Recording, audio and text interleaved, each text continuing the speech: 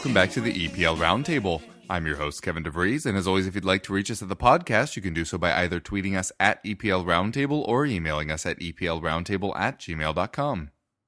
Hi, I'm Richard Burns. I'm a Manchester City fan. I'm on Twitter at Richard the Burns and on the Blue Moon podcast, a Manchester City podcast released every Friday. Hi, I'm Jay Cray, I'm editor of the eaglesbeak.com, a Palace fan site by fans for fans. I'm also presenter of the Meridian Sports Show on a local community radio station, Meridian FM. You can get us on Twitter at the Meridian SS. Hi guys, I'm Jim. I'm the Leicester City fan for the EPL Roundtable. I've not been on for a while, so I'm just going to remind everyone who I am because I'm fully aware that people might not have heard of me before. You can find me on Twitter at JimKnight88. Great, thanks so much for joining us, guys. Up first, of course, we have Making the Rounds, where we each have a few minutes to discuss what's been happening at our clubs this week. Richard, Manchester City scored a few goals, which is obviously good. Well, it's good for him, not so much for you. We'll get to that in a second. But I think the big takeaway from this weekend has been that everyone around you has dropped points. Surely that's been pleasing. And how did you see that match individually and then the larger circumstances surrounding it? Yeah, it's been a great weekend for us after not a great weekend the week before when we drew at Middlesbrough, and then I think all the results last weekend sort of went Liverpool's way, and then they flicked back ours this time round. So that's been it's been good as the season draws to a close, and we're sort of trying to make the absolute bare minimum of what was an acceptable achievement this year by getting top four is now massively in our own hands. In terms of the game, I thought City were very, very good right from the off. It was pretty much what we've been threatening to do in a lot of our home games this season, but never actually been able to do in turning possession and dominance of a game and chances into a pretty resounding win. Palace obviously came to defend and to be effective on the counter-attack, and there was a couple of times where I thought they did threaten us on the counter, but there was only one that they really turned into a big chance when City were 1-0 up. Benteke had a good header, and Caballero was there with a great save, and he did what you have to be able to do as a keeper in a game like that. He was switched on for when his moment came. So although it was resounding, had Palace scored that goal, then we might have reverted to type as we've done all season and then sort of floundered for a bit and withdrawn into ourselves. So it'll get overlooked in a 5-0 win, but Caballero really deserves a lot of credit for that because he literally saved us at that point. The timing of the first two goals was great because to score early on, obviously, when a team's come with a game plan, it disrupts that quite a lot and obviously is going to knock their confidence. And maybe Jay will say a comment from his point of view, but I'd imagine when you're an away fan coming to City and you concede an early goal, you probably naturally start to worry about how bad it could get. And then again, the start of the second half to score so early on, it felt like it was over at that point. And then it was just a case of going and converting chances. And even in that, we were still pretty wasteful at times. It was like we were giving Wayne Hennessy practice in saving shots at his near post the amount of times that Sané cut inside and hit it towards that part of his goal. But it was just a very solid, dominant performance in which we, like I said, we've been threatening to hit a team for 4 or 5 for quite some time, and we never quite seem to do it. Individual performances, a lot of players were very, very good. I thought Sané was fantastic, and it was good to see him just being good with the football again after really letting himself down last week with the diving at Middlesbrough when I thought to be honest, he disgraced himself, and I don't want to see that from City players. So it was good to see him just running at opponents again and tying defenders in knots because that's what he's about, and it was brilliant. Vincent Kompany continues to be. He looks like he's never missed a game after his injury problems of the last 3 years. You're never quite confident with Kompany because you think a breakdown's probably just round the corner again, because that has been how it's been for the last 3 years. He gets a run of 5-6 games if he's lucky, and then the injury comes. But at the moment, he looks brand new. And in terms of his mentality, he's not pulling out of tackles. He's not failing to extend himself when needed. his head is obviously still there and not sort of damaged really by the injury problems that he's had, which is very reassuring. And when you see how much better Otamendi is with Kompany's leadership next to him, and then you sort of Kompany's had that effect on every defender that he's played with at City, you start to think how different our season might have been if we could have kept him fit and had him next to John Stones, because all the potential that lad's got, all he needs is a calm head next to him. So it does make you wonder how that could have been. Gabriel Jesus, whilst not particularly stand out throughout the game, his work rate was exemplary, and for such a young lad, the hug that Guardiola gave when he substituted him off was particularly warm and congratulatory. He's clearly absolutely delighted with the work that he's putting in, and it's something that the rest of his teammates can learn from, the pressing from the front and everything. Like I say, he is an absolute example. And David Silva was the absolute standout. He was magnificent and fully earned yet another standing ovation that he got when he was taken off. The way he gets between the lines of midfield and defence, and he's been doing it for 6-7 years now, and nobody's yet worked out how to stop him. And at 31, he sort of seems to be getting better at times. He was sensational, and he got a good round of applause off the Palace fans as well when he was taken off. It was obviously an individual performance that was appreciated. And then the bigger picture, watching United drop points was fun. They're only 2 points above 6 now, so sort of natural order's close to being restored, which is nice. And watching Liverpool drop points at home when they were particularly unimpressive against Southampton today, from what I saw of it, it's just swung back in our favour and meant that not only top 4 is in our own hands, but top 3 and avoiding that playoff for Champions League is now in our own hands. And with Leicester, West Brom and Watford to come as our last 3 games, and 2 of those being at home, if we don't seal it now, then we'll only have ourselves to blame. Although teams around the top 4 this season have been prone to shooting themselves in the foot, so certainly taking nothing for granted. Yeah, just irritating everyone on the show, talking about Jay, talking about how you're going to beat Leicester with Jim. Not great field awareness. I can't help the fixtures. That's fair. All right, with Manchester City, Gabriel Jesus has obviously done very well. I'm just curious, what do you think that position will look like next season? I, as a neutral, am not particularly buying the whole Pep hates Aguero thing that weirdly is being floated around. Do you think that you'll keep him, Gabriel Jesus, I don't know how we're pronouncing that, and Kelechi Iheanacho, which I weirdly can pronounce. Do you think you'll stick with those 3, maybe someone out on loan and bring another person in? Just how do you see that position shaping up next year? It's interesting. The Aguero one is really difficult. Clearly, at the start of the season, in fact, right up until that February, Aguero was not a Pep player, which is, like, people have their opinions on that, but you have to be able to play within the system and the way that your manager wants you to play, and Aguero wasn't really doing that. So whilst you can always bank on him for a goal, no player is bigger than the team and all the rest of it. However, since Jesus came in and then got injured pretty quickly, Aguero has responded to that challenge. He's been like a new player since the Monaco game at home when we won 5-3. He scored the City's second goal in that game, and he got a bit of luck with it because it was spilled by the goalkeeper. He really should have saved it, but that was with about half an hour left, and from that point on, it was like he suddenly got his confidence back, and he works the channels. And we talk about this quite a lot on, City fans talk about it quite a lot, really. And I'm always reluctant to say that he's now more of a team player, because he always has been a team player. But it's more, I suppose he's more of a conscious team player. He looks to bring his teammates into the game and works around the pitch and basically just in a different way that he used to. So Pep doesn't hate him, clearly. They speak very highly of each other, and Guardiola's never struck me as somebody who's disingenuous with the way that he speaks to the press and speaks about his players.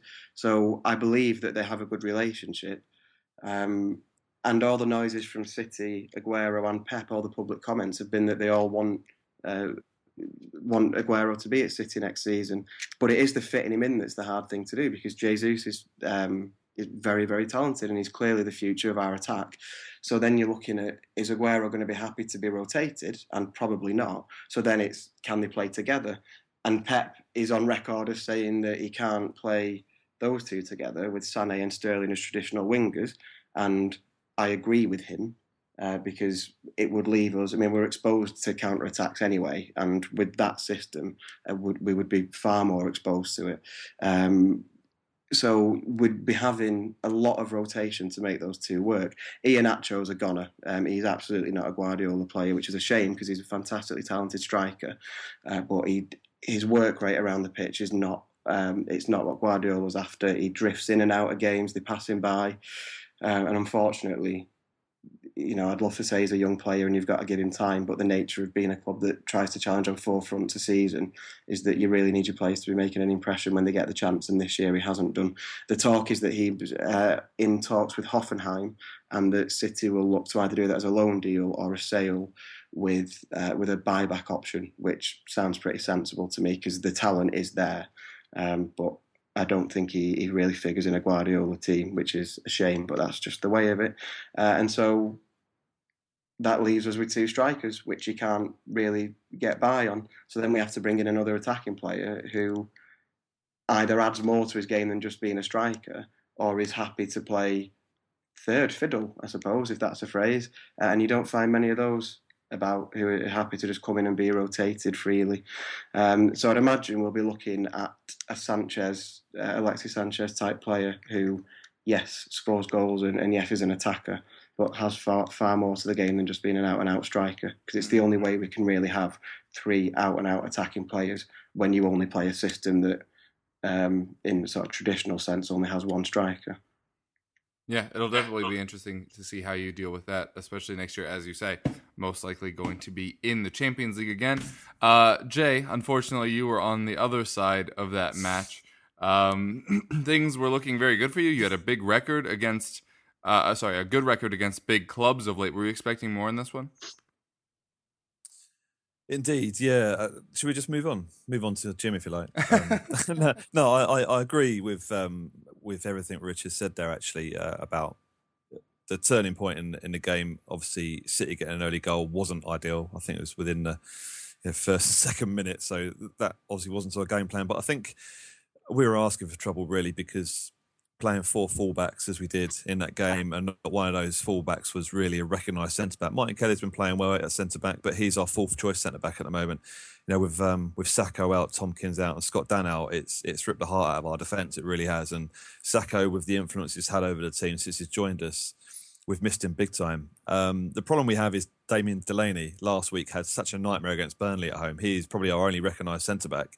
And Allardyce decided to drop him for this game purely, I think, for tactical reasons, because while Delaney is good in the air, he's a good centre-back, he's a good organiser, he's getting on a bit and he hasn't got the pace. And against this City side, I don't think we had any problems from an aerial perspective other than set pieces. But obviously the first goal kind of came from that, a poor header from arguably our tallest defender on the pitch that day, on Saturday. So, the chance that we had that Caballero tipped over from Benteke was the big chance. I think if we'd have taken that, it could have been a little bit of a different story, because we were decent going forward. We just we're a side that needs to learn that, if you don't have a lot of possession, you need to take chances like that. I think Wilf had a good opportunity quite early on that he went to ground probably a little bit too easily in the penalty area. Had he got a touch on that ball, might have made Caballero have to make a good save. But I think on the whole, it was a very good City performance. We turned up to City and City turned it on against us, unfortunately. And it was against a Palace side which was depleted, but not making excuses. Should have played far better. We lost the midfield. MacArthur and Punchin had an awful game. He had an absolute shocker. And Milijevic in the middle couldn't hold it together without able support alongside him. And the defence really was a bit of a shambles. Hennessy, again, shooting practice, he was making saves, which probably were simple saves. I think he was at fault for one of the goals, weak-wristed, as we know he is. Probably should it have been 5, maybe not, but I think we probably asked for that. Bigger picture-wise, I don't know how many more chances we're going to have to stay up this season mathematically. We go into what is now a huge game at home to Hull next Saturday. We just need a point from that game and we're mathematically safe. Whether we could do that, we look back at the Burnley game last week. Burnley did a job on us big time at home. and went away with their first away win of the season.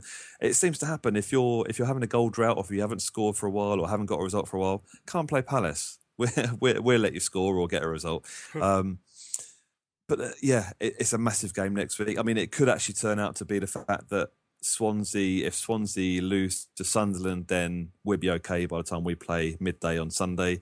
Thankfully, Hull lost to Sunderland at the weekend, which was a huge result from our perspective, and also Swansea's in the down the bottom of the table. A lot of fans say we shouldn't be down there, but the fact is we are. We've had huge results against Arsenal, Chelsea, Liverpool, and without those, we would be in a lot bigger bother than we are. So we do have chances. I think if we lose next weekend, we still have a chance to start the weekend after. So while it's still in our own hands, there are still results that could go our way elsewhere. So it's a little bit nervous at the moment, because we should have picked up points before now and made sure that it's not down to other people. But we have that chance next Sunday against Hull.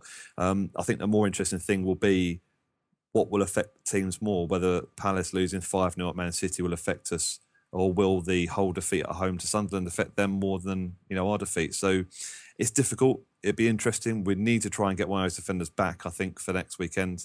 I'm sure if not, then I think we'll have Delaney starting back in the middle, because that just didn't work with the four fullbacks playing across the back line without one being one that would, an organiser effectively. And Hennessy isn't the best keeper when it comes to not having somebody in front of him who can organise. He's not a keeper that's loud or is confident behind a defence which isn't as experienced as that back four was on Saturday. So yeah, we let ourselves down big time, because our recent performances kind of haven't been quite that bad. Although obviously the Burnley game the weekend before did give us a bit of a concern, because going to City, you never know what you're going to get, and it's another seasonal spanking for us from City. So thanks for that.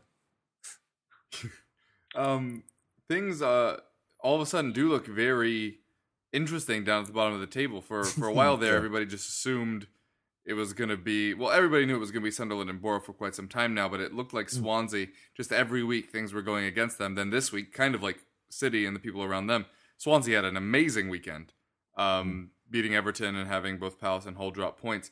And it's made that Palace-Hull match so pivotal, because you have a tough match the last week of the season, as do Hull, who are going to play Tottenham. So yeah, it as you said, if you get a draw, then you can finish above them against them. So there is that element of having your own fate in your hands. Is that the way you'd rather have it?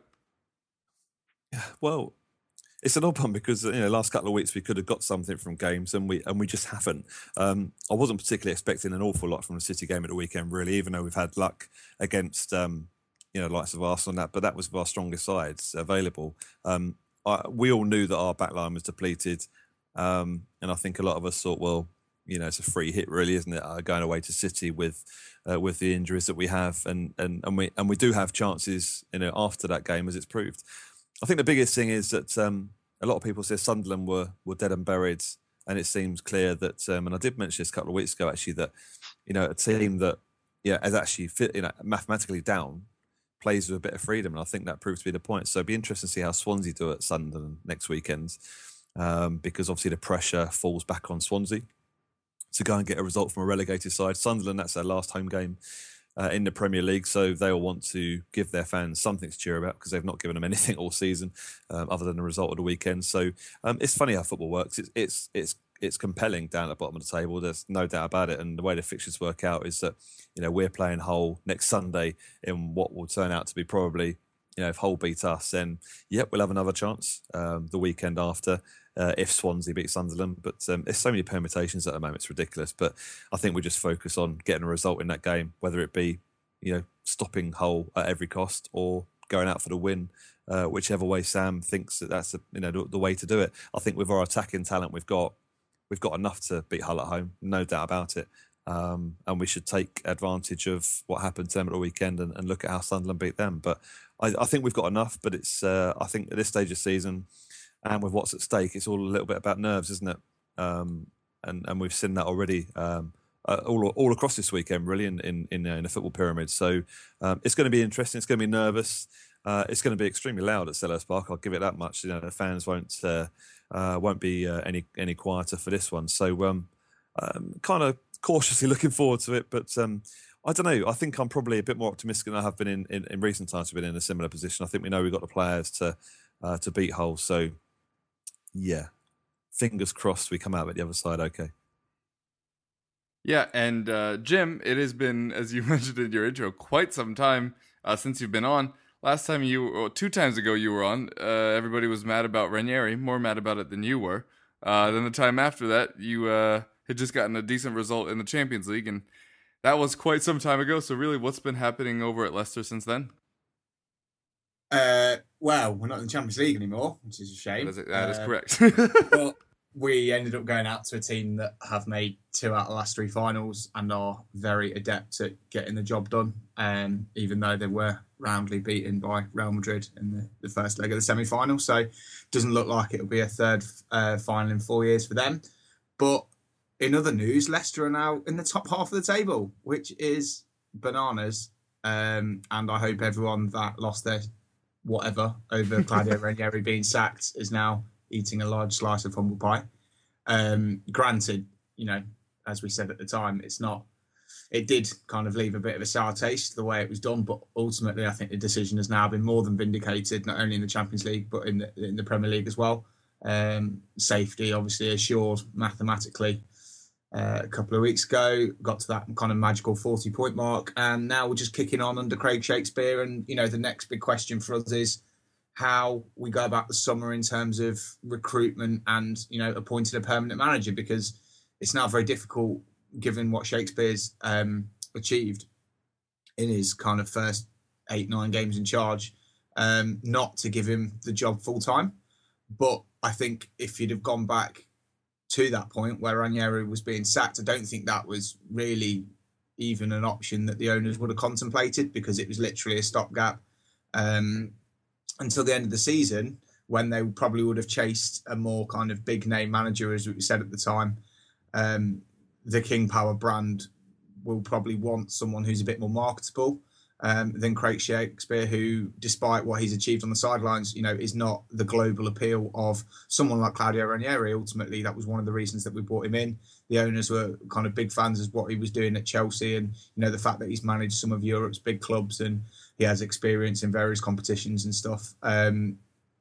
So that's going to be an interesting dynamic in the summer, because if you back Shakespeare, you want to go all the way with him, you've got to give him the money to invest to potentially bolster the squad and kick on from there. Or you've got to make another really tough decision. And, because he wants the job full time, I'm sure he would say that he would happily step down, or not happily, but he would step down if it came to it. But ultimately, I think he's shown what he's able to do with this group of players. And it's now in a really interesting position, because the owners have either got to back him, or, I don't think he'll want to step down and be a number 2 to someone else.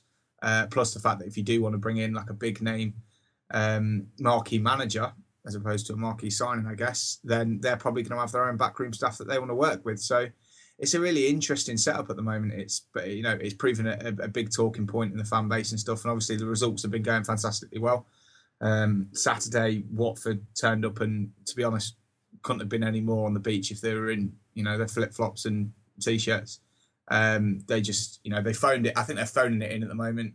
And I think in stark contrast to us, they could well be changing their manager in the summer, as is tradition now at Watford. Every 12 months, they'll sack their manager almost for another Italian. Yeah, for another Italian. Maybe Claudio Ranieri.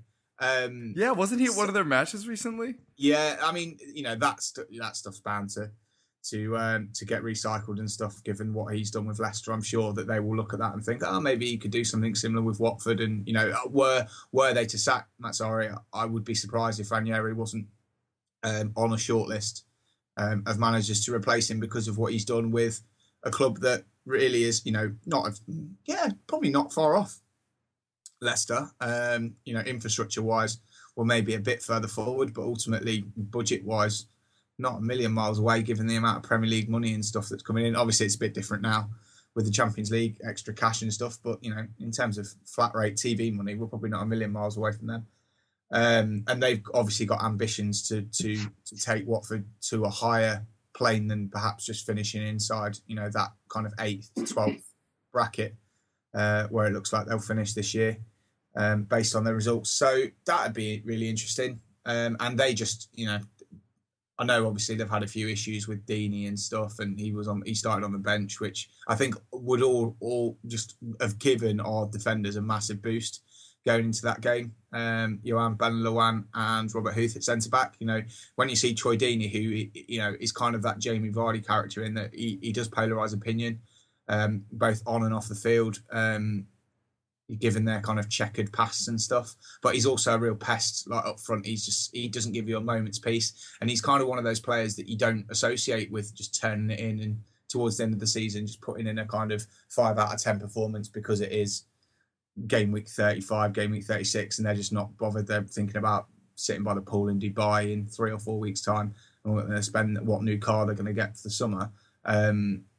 So to see him on the bench was kind of good for us, and I think given what we've achieved at home under Shakespeare, especially, the performances have been really, really good, and Watford just weren't at the races. We took the lead kind of 38 minutes, I think it was 39, but it could have been a lot earlier. Aurelio Gomez made a couple of absolute worldy saves from kind of deflections and stuff that were heading for the top corner. So it could have been a Manchester City Crystal Palace-esque scoreline if we'd got an early goal.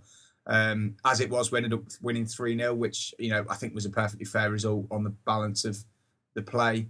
Watford really didn't create too many chances. Kasper wasn't too stressed about anything, I don't think. The defence was very, very solid, although Akaka up front didn't really offer much. So, have a huge amount to do. It was good to see Mahrez back on the score sheet, because it's been a while since he pulled out his bag of tricks at a goal like that, and it's good. And Mark Albrighton was just outstanding yesterday on Saturday. Obviously, we record today, but it was just he was a star of the show. Like he is one of those players that will give you 100% every game. You've got absolutely no doubt about his work rate, and it's incredible. He just gets up and down the wing so much, and he'll just cover every blade of grass. He'll swap over wings with Mahrez, so he'll kind of give numerous fullbacks rather than just one a torrid time. And a lot of the time, I think his contribution gets overlooked because of the likes of Mahrez and Vardy, who are a bit more kind of headline-grabbing, goal-scoring players. But Mark Albrighton's been a pivotal part of our side for 3 years now. And, for a free transfer from Aston Villa, who didn't want to pay him £30,000 a week when he asked for a new contract, that's probably up there with one of our best bits of business, in the last few years, together with Mahrez and N'Golo Kante, because he's been an ever-present really in our side, and he's keeping people like Damari Gray, who's really one of the most exciting wingers around at the moment, and he's keeping him on the sidelines. So it's fantastic to see him get a goal and kind of cap a really kind of man of the match-esque performance for me yesterday. Yeah, you did mention there the managerial position. If you do get somebody new, would you try to hire somebody that would play the style that has brought you success over the last 2 years? Even since Shakespeare's come in, he's kind of returned to more of that counter-attacking as the main threat kind of style, or do you think it's worth just kind of rebuilding from the ground up? Maybe this is a short-term tactic that isn't going to continue to catch people by surprise. It's difficult because I think when it's executed properly, it's very difficult to play against, in the sense that it's not just a stock 4-4-2. It's kind of a 4-4-2 with a high continental press, the kind of thing that you expect from a Liverpool side under Jurgen Klopp, or a Manchester City side under Pep Guardiola, I guess. One of the main criticisms that people have levelled at Aguero now, rightly or wrongly, is that Guardiola wants him to press more from the front, and lead that press from the highest possible position and put people under pressure on their first ball. Now, that kind of thing has been part of our game since the Pearson days. And it kind of Ranieri took that on, and I think a lot of people are quick to point out that he's basically just executed the same system as Pearson did, and that's essentially what Shakespeare's gone back to. I think with this group of players, as bad as it sounds, you kind of want to be careful how many changes wholesale you make to the way that they're playing. It may well be that it was just a Ranieri thing, but it's not beyond the realms of possibility that if you brought in a manager who wanted to make wholesale changes and play a completely different way against the wishes of a team who've been doing very, very well playing a particular way under 3 different managers now, and prove that they can do it. If you want to come in and completely rebuild from the ground up, you might meet some resistance on the training ground, which is a bit of a weird thing to say because it's not necessarily something you want to think about. You'd like to think that players would give a new manager, their all and be open to ideas and stuff. And maybe it was just the way that Ranieri went about it in terms of kind of a lack of preparation. And there's been kind of numerous stories coming out since he's been sacked about how we prepared for the Copenhagen away game in Champions League playing the 4-4-2, and then 2 hours before the game with no training, no preparation, he just sat there and said, right, we're playing 3-5-2 and changed it completely, which threw everyone off their game and I think kind of rubbed a few people up the wrong way, saying, well, why weren't we practicing this, in the week? Why are we not preparing for this? If this is a reason, if there's a reason that you've done it to kind of exploit a weakness that he sees, then that hadn't been explained to players. And these days, that is as much a part as, you work on the training ground, I would imagine now, getting players to understand why you're playing a particular way. And what the end result of that is, and kind of all the scouting and stuff that goes into pre-match preparation, you've got to expect that, the players would be able to take that information in from an almost academic standpoint, as well as a kind of sporting one and getting it executed on the field. So I don't know. Yeah, it'd be really interesting, actually, if someone came in and completely tried to scramble everything we've been doing recently. Because I think, you have got a potential there for the players to just say, well, we don't want to play like that. And at the end of the day, that has already worked to get one manager sacked. Now, if you're a new manager coming in, do you want to risk that kind of backlash within the first 12 months of your job? Probably not. But at the same time, if you're hired to do a job and you've got a particular system that you want to play, then so be it. I mean, I guess that would probably be, one of the interview questions, if you like, when kind of looking at potential candidates. You'd have to say, well, how do you see the team setting up as it is currently? If you wanted to make wholesale changes, how would you see that working with our current squad, and what kind of additions would you have to make in the summer to allow that to happen? I think ultimately it'll be a bit of a moot point because I think they'll have to give it to Shakespeare. It would be an overwhelmingly unpopular decision, I think, to get rid of him. And it would probably be one that's only seen from a commercial standpoint, as opposed to a team performance thing. And like, if you say you brought in someone like a Gus Hiddink or something, not that you'd necessarily be him because he probably wouldn't take a job for a long-term position, but if you did bring someone in, they'd immediately be compared to Shakespeare, and he may well finish the season with a ridiculous, win record percentage. He could end the season with kind of 80% win record. So albeit that's only over 12, 13 games, but you've got to be really, really sure that you've got the right man for the long term of Leicester City if you're going to replace somebody who's done so well and gets on with the players so well and knows, who's been there since the Pearson days and throughout the Pearson days. So yeah, it's a difficult one for the owners because I think ultimately if you started with a clean slate, you wouldn't give it to Shakespeare, but I'm not sure they've got any choice now, given what's gone on the field. Man, I honestly didn't think you were going to say you think you'll stick with Shakespeare. I agree. I think it's easier to sell it. I think we've got to. I think the pitfalls of not sticking with him are such that the owner's hand will be forced. But I think it could turn into a bit of a Roberto Di Matteo situation at Chelsea where you have to give it to him, and if he fails, he fails. Yeah, so I think he would be on an extremely short leash to the sense that if, similar to Di Matteo the season after they did so well in Europe, that as soon as that becomes an issue, and, I think he got to like November or something before they gave him the boot. Yeah. So it could well be like that. I don't think it'll be quite as callous as that because, for Leicester, the owners are very realistic, and I think the only reason they did get rid of Ranieri is because there was a real worry that we were going to get relegated this year. And if Ranieri had us in 12th or 13th position, and we were looking like we were going to relatively easily get to like a 40-point mark, we wouldn't have needed to be 8th or 9th or whatever, and pushing on towards the European places. I think that would have been fine, and they would have taken anything from kind of 17th upwards.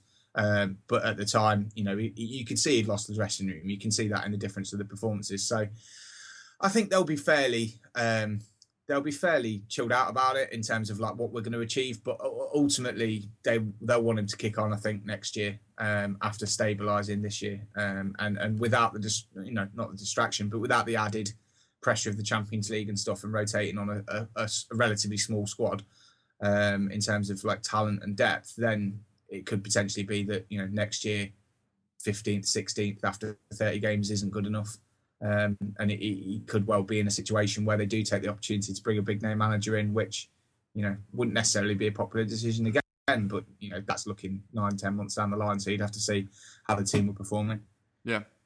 For Tottenham, things did not go particularly well at the start of the week. We obviously opened matches this quote-unquote weekend on the Friday, and lost to West Ham, and that's 2 years in a row now where a match against West Ham has largely derailed what was left of a title shot.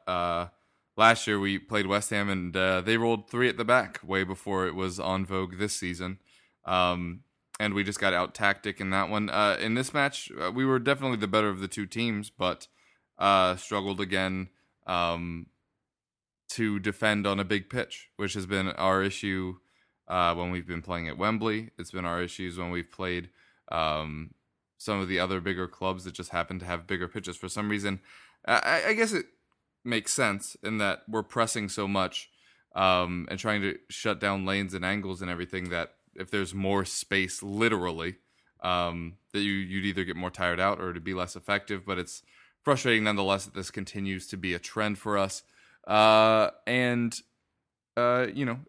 has ended whatever small glimmer of hope there was for us trying to pick up points. Of course, I say that recording Sunday night and watch Chelsea do something dumb like drop points against Borough or something. But assuming everything goes as it quote-unquote should, that has ended the title run. Although, I do want to talk some about this bottling issue. Listen, I understand that for fans, the only thing almost as fun as watching your team succeed is to watch other teams fail. I understand that mentality. I am not a huge fan of it, and I don't often employ it myself, but I get it. But this is not bottling a title challenge. We were never ahead in this race, much like Leicester last season. We had just won 7 straight Premier League matches. We were the ones that were putting the pressure on them, and all of a sudden not being able to keep up that pace is not a failure in any way. Sure, if you look on paper, we're second. West Ham were much further down the table.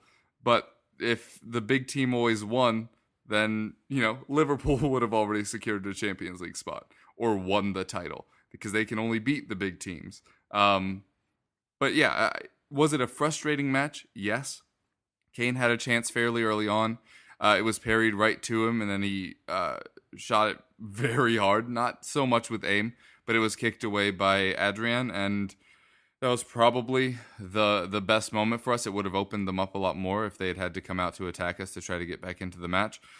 But as it was, it just didn't happen. We just kept knocking on the door, didn't find a way in, and that happens in football sometimes. Does it happen to us a lot? Yeah, and that's because we don't have elite level pace anywhere on the pitch outside of Kyle Walker, who had a difficult performance, and I'll get to that in a little bit. But it is frustrating that we weren't able to continue the pace we were on.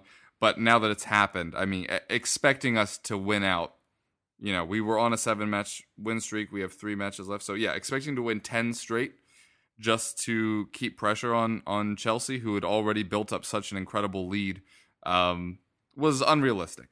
Would it have been terrific and dreamy and everything? Yeah, but I think people that are taking this too harshly are kind of missing the mark a little bit, and that fan groups from other clubs are also missing the point, because if you're not a Chelsea fan, you're behind us in the table.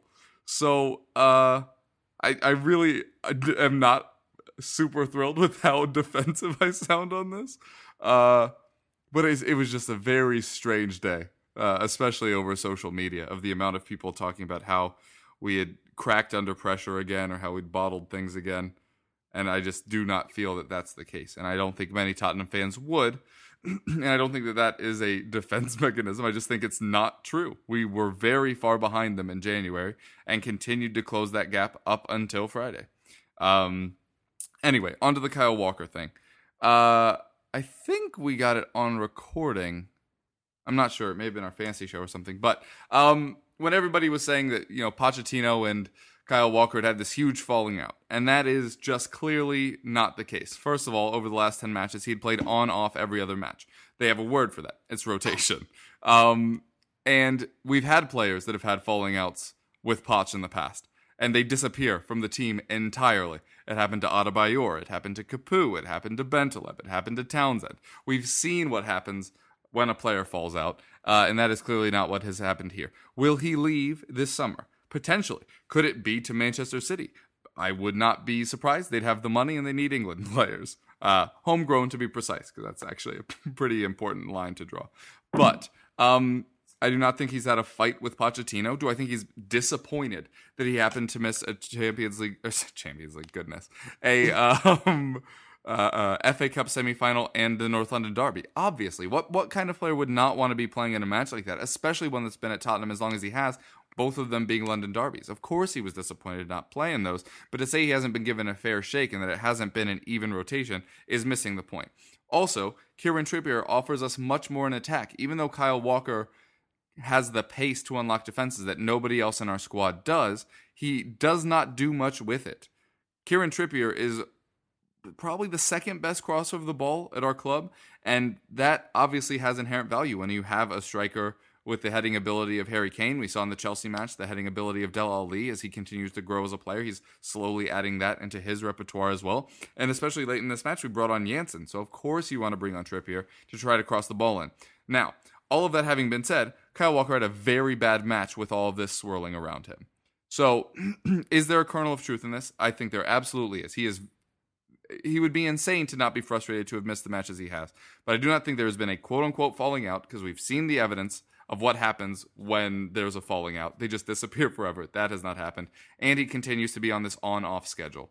And this was obviously going to be the linchpin of that. If he had been dropped after all these rumors, then maybe there's a little something more there. But him putting in a bad performance is not the same as him being dropped.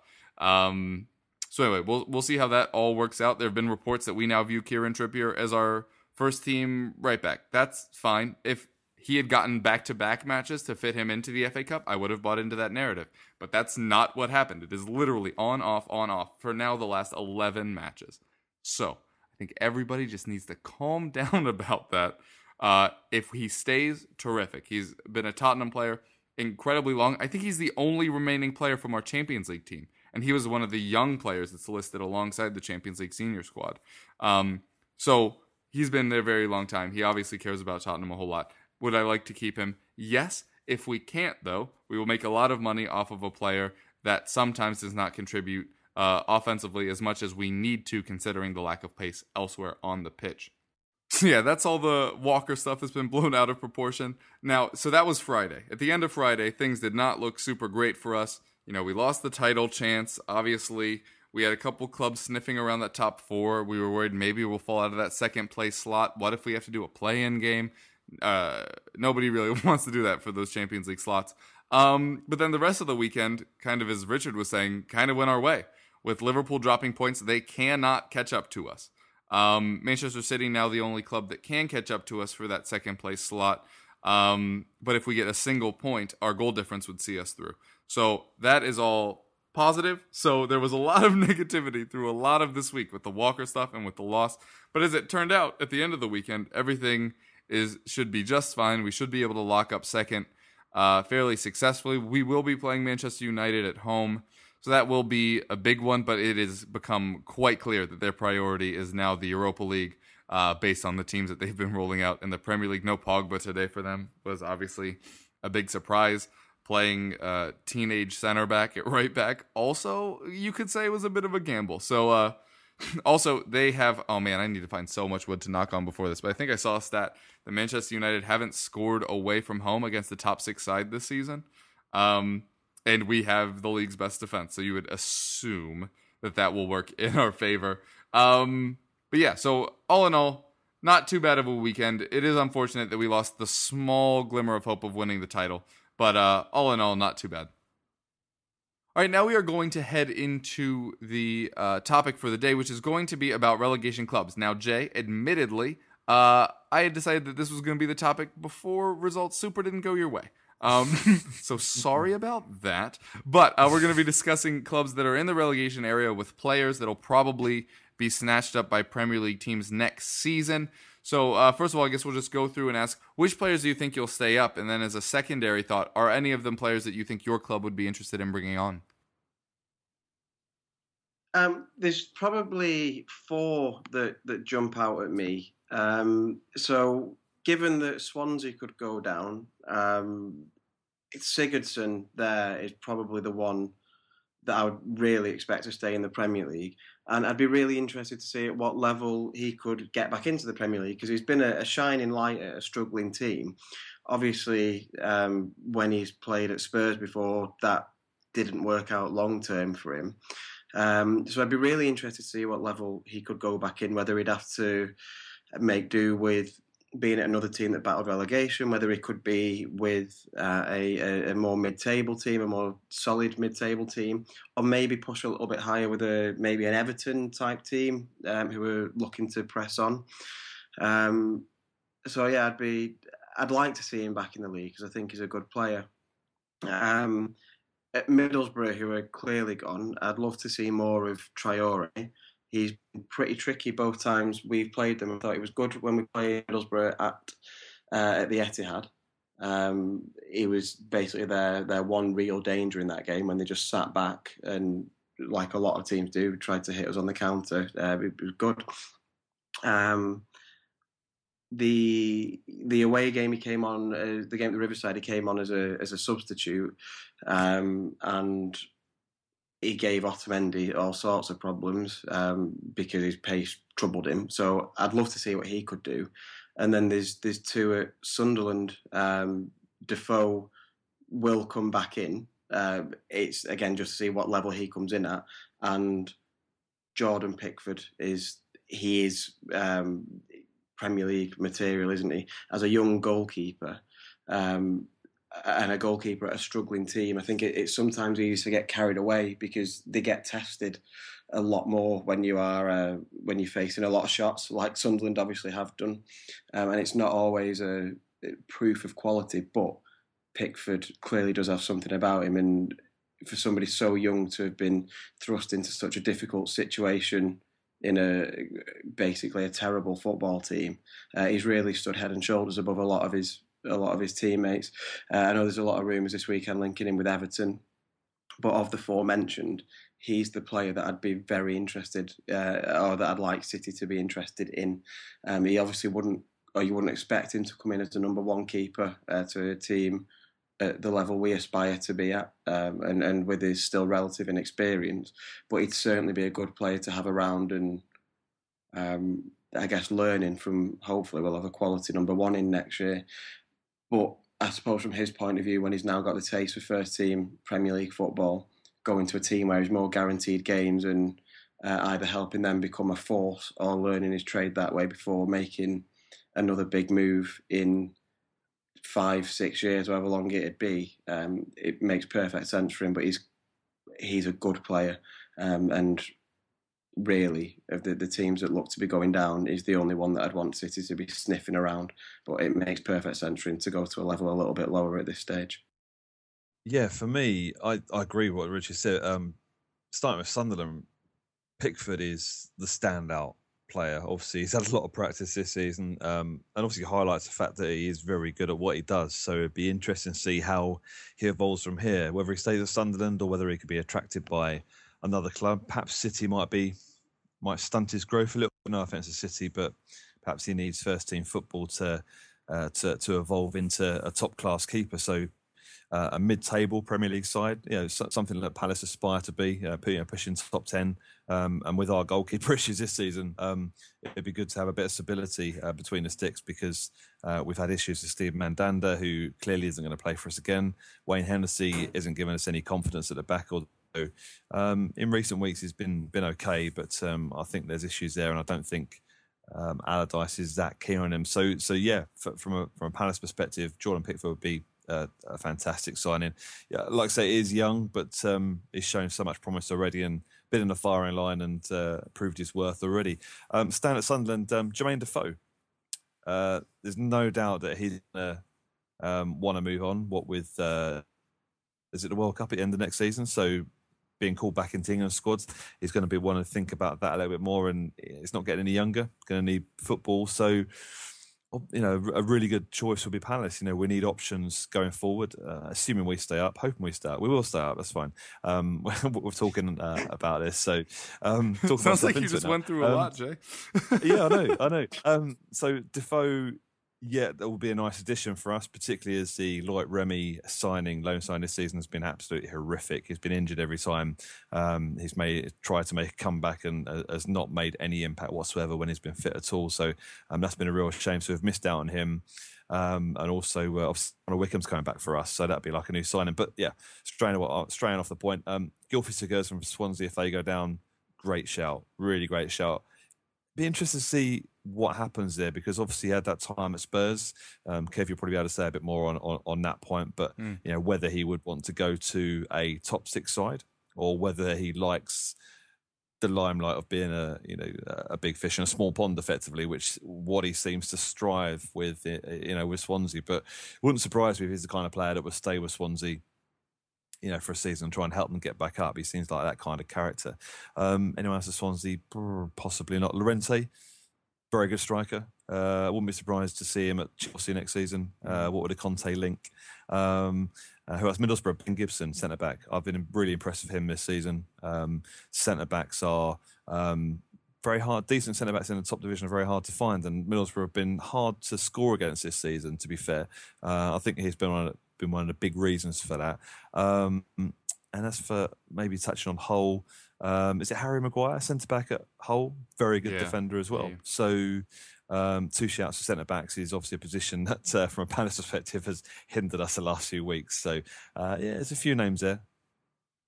Yeah, so this is the downside of going last in a lot of the players that you thought of and noted down when I saw the running order have already been taken. But they are very good shouts. My four were Sigurdsson, who I think Leicester was sniffing around last summer. So that would be a potential move for us, I think, if they did go down. To be fair, even if they don't go down and we lost like Mahrez, which probably won't happen because I don't think he's anywhere near as close to, you know, attracting the right kind of club as he was this time last year when he was being linked with, you know, Europe's kind of elite clubs. So unless someone wants to take a relatively big gamble, an expensive gamble on him, bearing in mind his new contract, then I think Sigurdsson might be a bit of a pipe dream on that front, but it's certainly someone I could see Leicester getting linked with again this summer. You know, as Richard said, it will be interesting to see where he fits in, because he is the kind of shining light in that Swansea team. And, you know, it obviously didn't work out for him at Spurs, but it'd be interesting to see where his natural fit is, I guess, in the kind of running order of the Prem. I don't think he'd be out of his depth at a kind of team like Everton or Leicester, or, you know, a kind of hopefully a relatively stable mid-table team that are looking upwards rather than downwards over their shoulders like Swansea have been this season. So that's a really good shout. The only one that I would mention that hasn't been brought up so far is Sam Clucas at Hull. He isn't particularly young. He's 26, so you kind of, I guess, you know what you're getting in terms of potential from him, in the sense that he's not a kind of unknown quantity like a lot of the other players that, you know, particularly the defenders like Ben Gibson and that have been mentioned. But I would say that he is a potential to stay in the league. I think he's been, you know, really good in a kind of relatively a poor Hull team this year. And I think regardless of how they're performing, he's always kind of been a player to me that's, you know, whenever I've seen him for a full 90 minutes, has always looked kind of the real deal. It's a bit, well, it's not frustrating. This is one of those things with modern football, but he was at Leicester for about 7 years when he was a youngster. And I think we let him go, thinking he wouldn't make it. And I think he went through an academy with, I think it was Glenn Hoddle, who's got an academy in Spain where he takes players who've been released from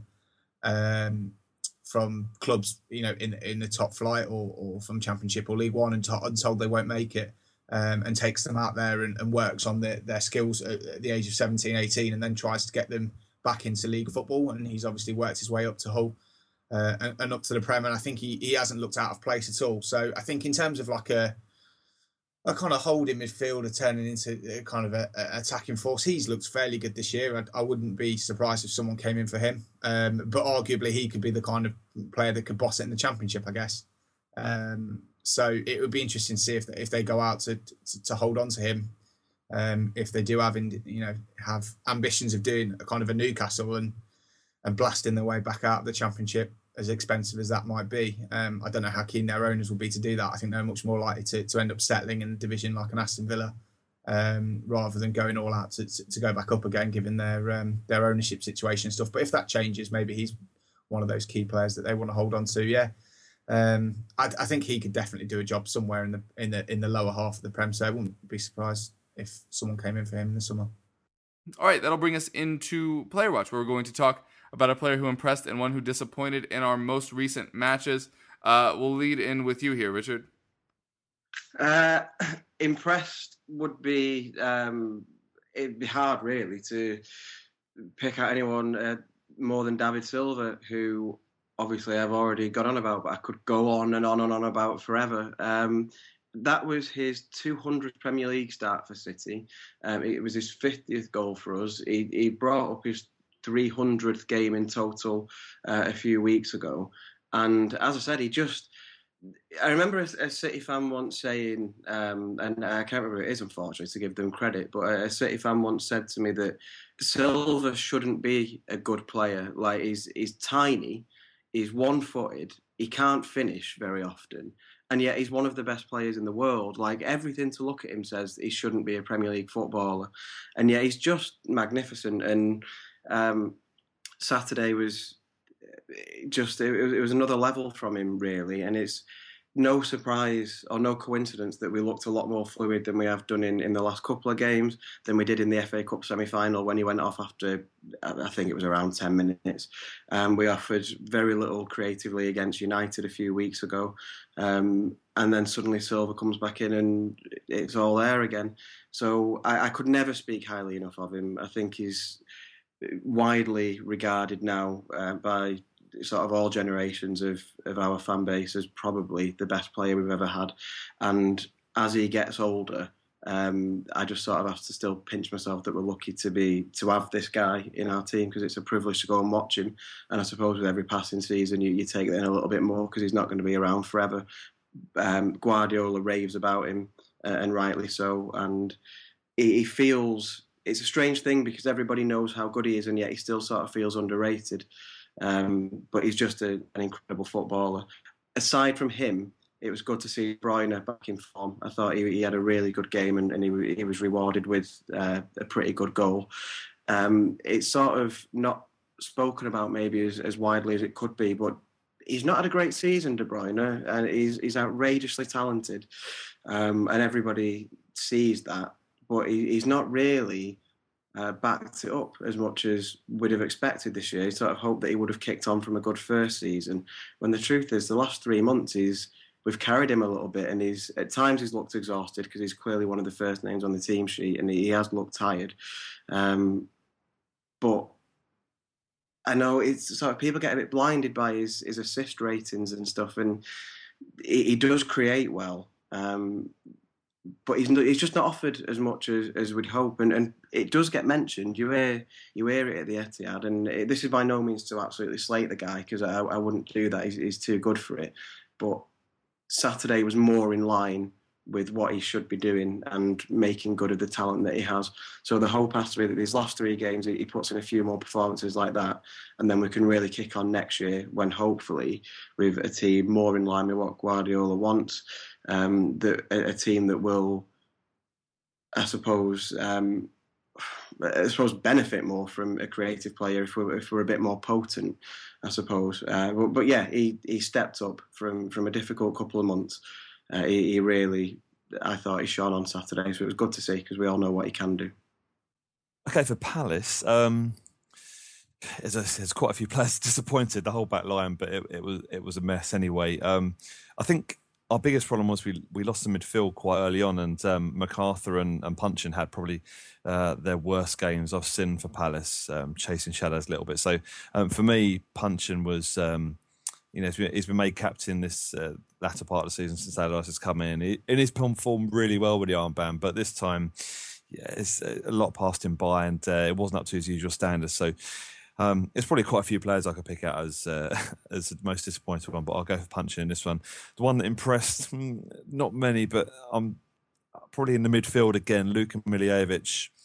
He had a bad game against Burnley last weekend. His 2 mistakes led to the Burnley goals, but on Saturday, he probably was the only player in the middle which kind of tried to hold things together, and he couldn't do it on his own, but I think he performed quite well and tried to break up play as much as possible. And it was a bit like it's difficult to turn any sort of tide on Saturday at all, because it wasn't really a team effort. But I think if I was going to pick one that impressed, other than Benteke and Wilf, kept on working and were working on scraps really throughout the game, as they were kind of trying to find a way back into the game for us, but it had gone, and Luka just carried on doing what we've seen him do for the majority of his time at the club so far, and he's been really impressive. So I'll go with him.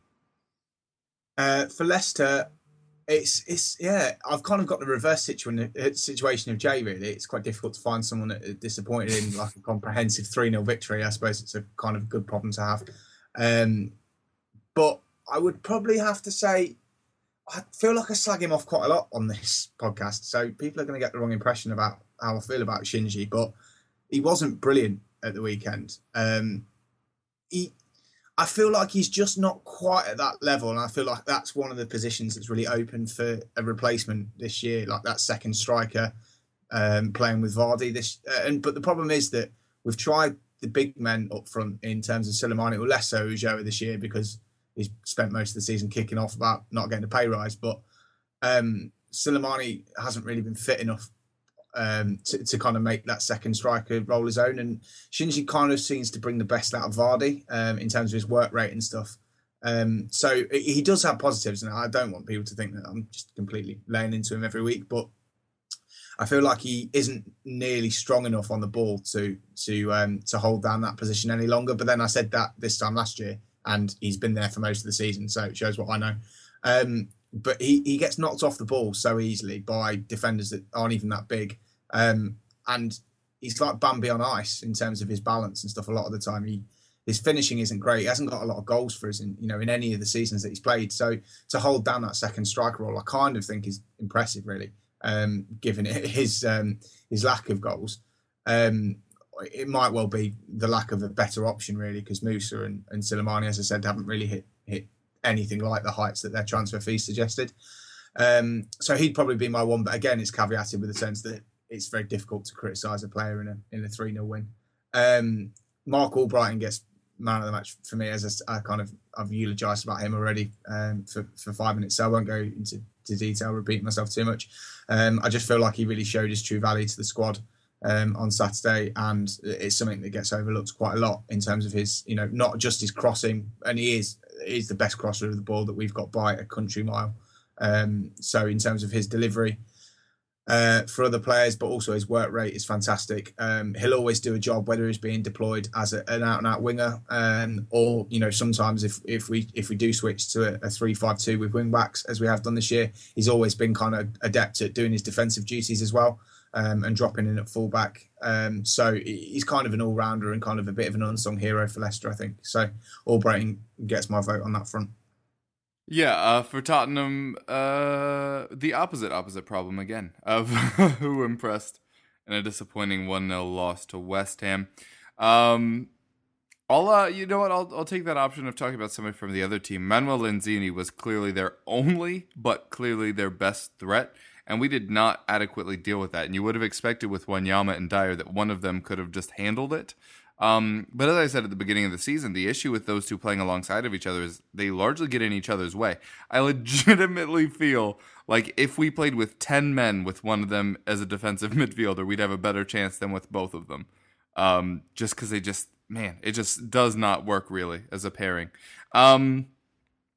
Lanzini very much impressed on the other side. For disappointed, I'm going to go with Della Ali, who in this kind of match tends to thrive, tends to kind of be our wild card, and just didn't do much. He did have one chance early on, but then pretty much just sulked, got into a few tiffs, in and around the pitch, and that's always when you can tell he's not playing well. He telegraphs it so much because it's when he starts getting obstinate with opponents again, and referees and stuff. So hopefully he can iron that out. Obviously, huge match against United at the weekend. But yeah, I'll say Lanzini impressed for me for West Ham. Ali disappointed for us at Tottenham. All right, and I said we'd do previews, but we are out of time, unfortunately. So, folks, why don't you just tell everyone where they can find you? Yeah, I'm on Twitter at Richard the Burns, and on the Blue Moon podcast, a weekly Manchester City podcast. We have our end of season live show coming up soon with an as yet unconfirmed former City player. That's released every Friday and is on Twitter at Blue Moon podcast. And I write 2 articles a week about City for Yahoo Sport UK. Yeah, hi, thanks for listening. I'm Jay. I'm editor of The Eagles Speak. You can get us on Twitter at The Eagles Speak. My own personal Twitter is at JDEagle, and I'm also presenter of a local community radio sports show, the Meridian Sports Show.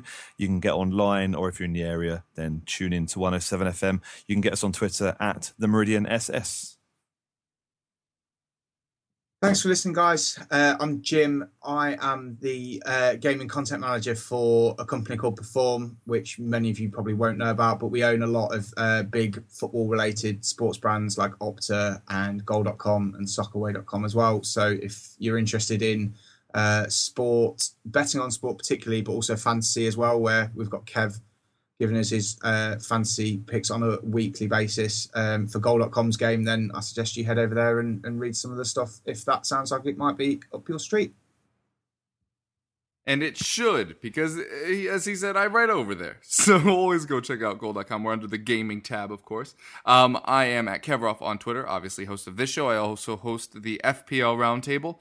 And also the DFS Premier League videos for VIPBet.com. So be sure to check all those out. I also write for Jay when I can. Unfortunately, not as much as I used to, but hopefully we'll be able to get that going again. But huge thanks to all of you for coming on. It's been a pleasure as always, and we hope you keep listening.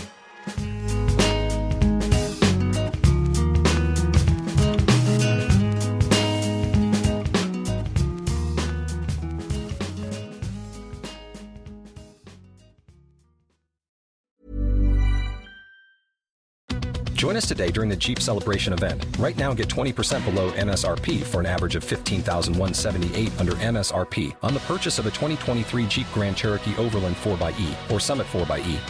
Not compatible with lease offers or with any other consumer incentive offers. $15,178 average based on 20% below average MSRP from all 2023 Grand Cherokee Overland 4xE and Summit 4xE models in dealer stock. Residency restrictions apply. Take retail delivery from dealer stock by 4/1. Jeep is a registered trademark.